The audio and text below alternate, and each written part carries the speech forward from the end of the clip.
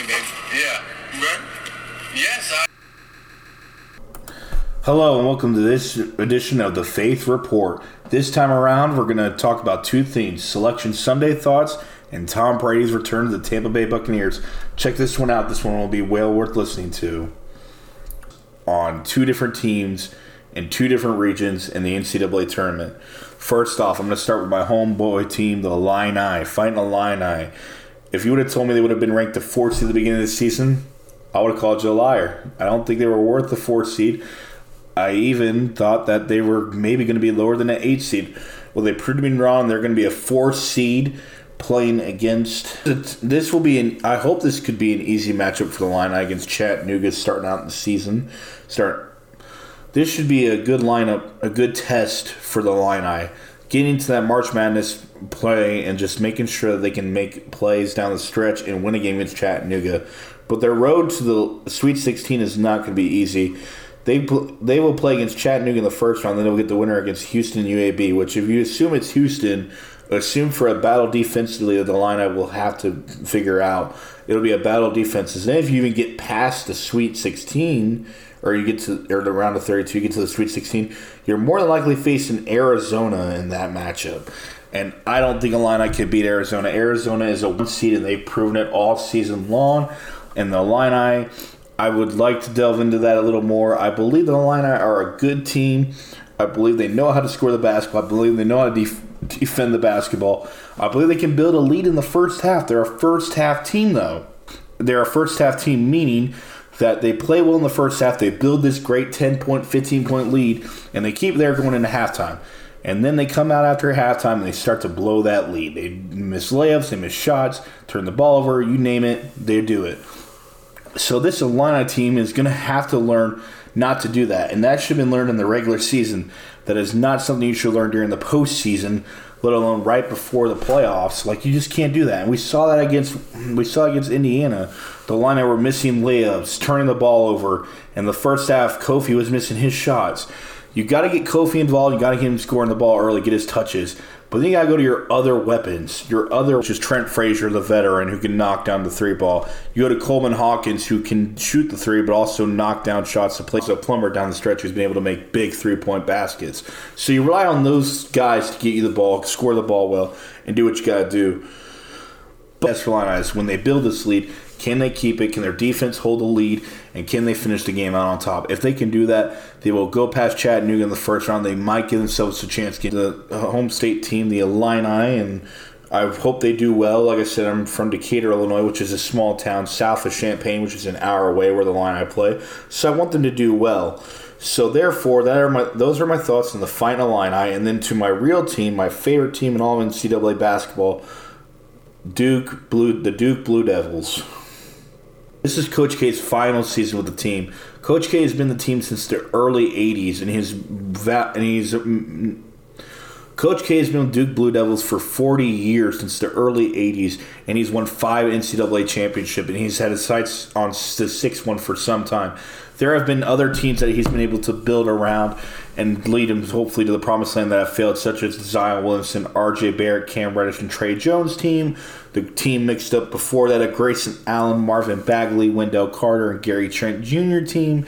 Those teams were destined for greatness, but we get to get his 6th championship. So this year, all the pressure is on Duke and to send Coach K off with a bang. How do you do that? How do you send him off with a bang? You win the big dance. You win the NCAA tournament. There's no questions asked. How do they do that? Well, let's look at their road to the championship if based on my predictions. So Duke should win their first game as a 2 seed, coming in 28-6 against CSU Fullerton. That should be a breeze-by game. They play that game well. They beat them by about 10 or 20 to get their feet set. Paul Banchero has a 20-point night, 15 to 20-point night. He should do well, and you use your other weapons. Should have a good night. So then you're looking at the next round. Unless they get upset, you're playing Michigan State, a Big Ten team. Duke could beat Michigan State. I fully believe that.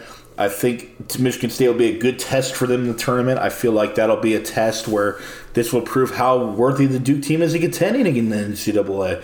And Michigan State comes in with the 22-12 record, and they're going to go up against a Duke team that is tough defensively and offensively. Defensively, James, who's one of the best center defenders that I've seen on this Duke team, as well as Theo John, who can defend the paint well and who are both known for shot blocking and rebounding, so they will control the tempo and pace of this team. They will control the pace of the game, and they will be able to do well against their first-round opponent, but we will see in their second-round opponent against Michigan State. And then you go even further for Duke, so you look at who will they play next if they were to beat Michigan State? So if they beat Michigan State, they go up against the winner of Texas Tech and Alabama, probably would be my predictions. Unless the Rutgers Notre Dame opponent upsets Alabama. Shall see. I think both could do upset Alabama, but we shall see. So let's say, for instance, Alabama. They play Alabama. Duke plays Alabama. I think that'll be a tough competitive game, but I think Duke comes out on top. Some bias in that. And I know if Duke plays Notre Dame, they're going to come out on top because Duke already beat Notre Dame by 30 points and defended them very well in that game. So you go past that. So that's the round of 30. That's the Sweet 16 matchup.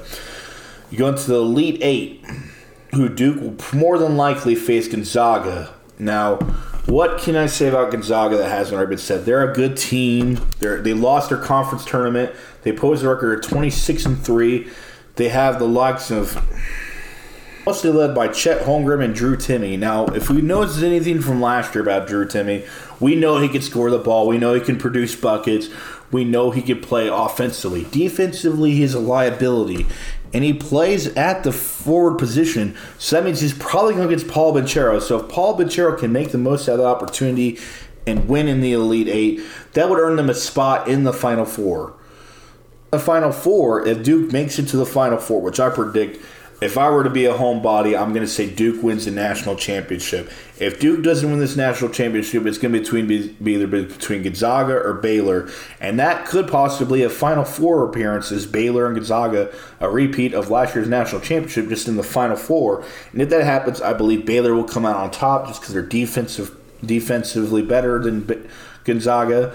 And I think Gonzaga has star power, but last year proved anything. It's defense and three-point and hot shooting win championships, and that's what Baylor is capable of doing.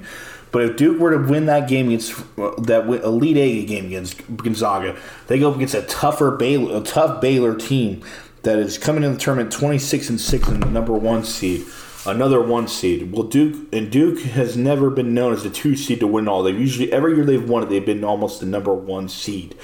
So for Duke to win this, they have to make that jump, and they have to play consistent basketball, shoot the ball well, spread the ball well. And it really starts with Paul Banchero on the offensive end. It really starts with him shooting the ball well, getting him developed, getting his looks in the paint, and make sure he makes the most of a mid-range jumper.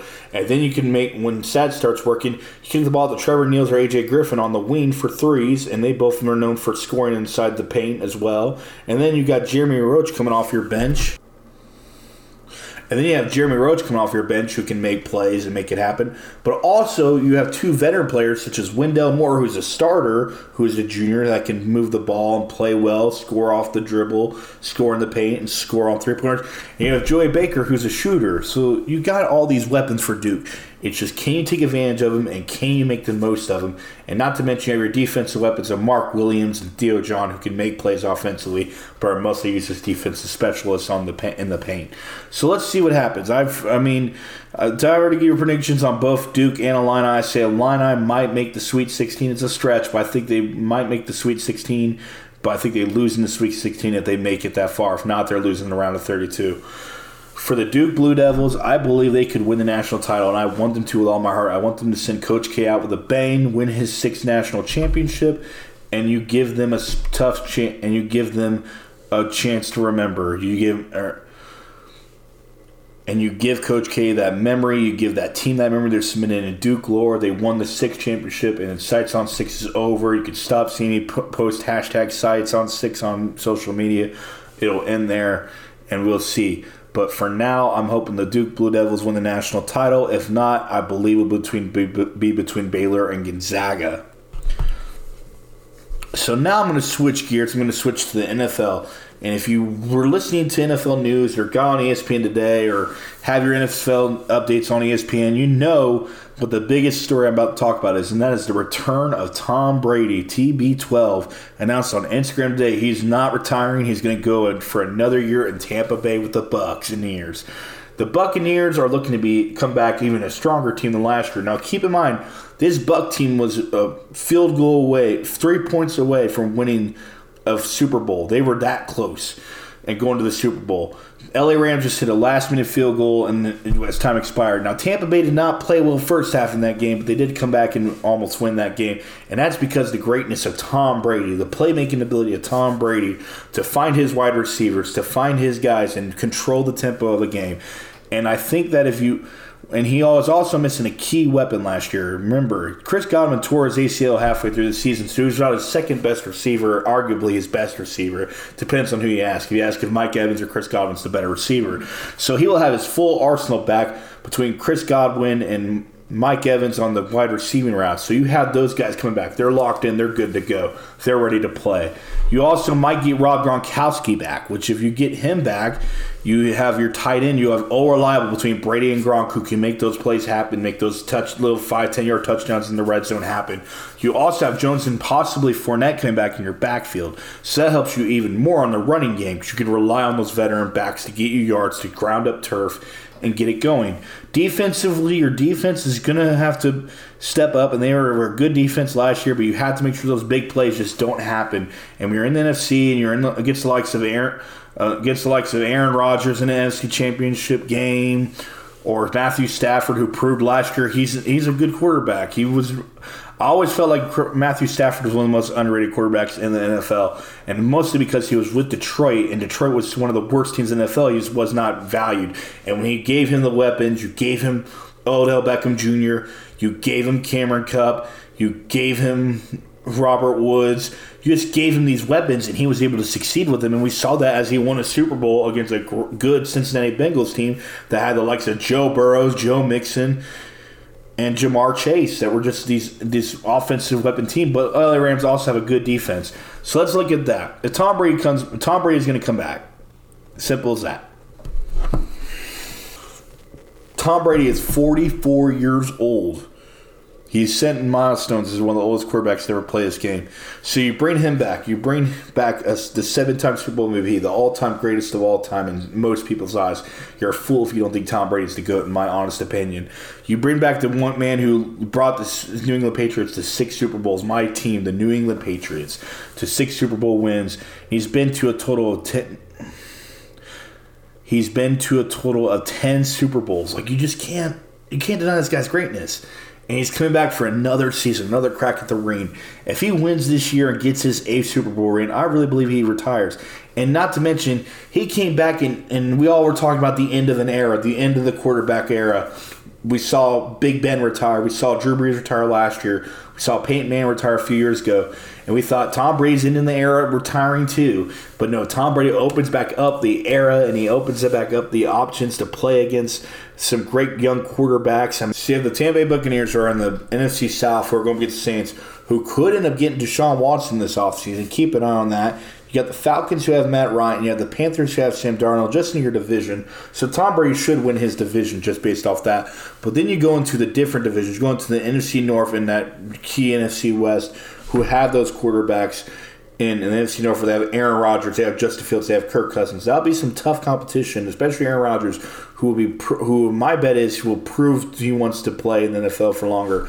He allegedly has a 4-year deal that's worth $200 million, $120 million guaranteed. Now, has that been confirmed yet? No, but we shall see. I think that we are literally going to see the toughest NFC year we have seen in the most recent years.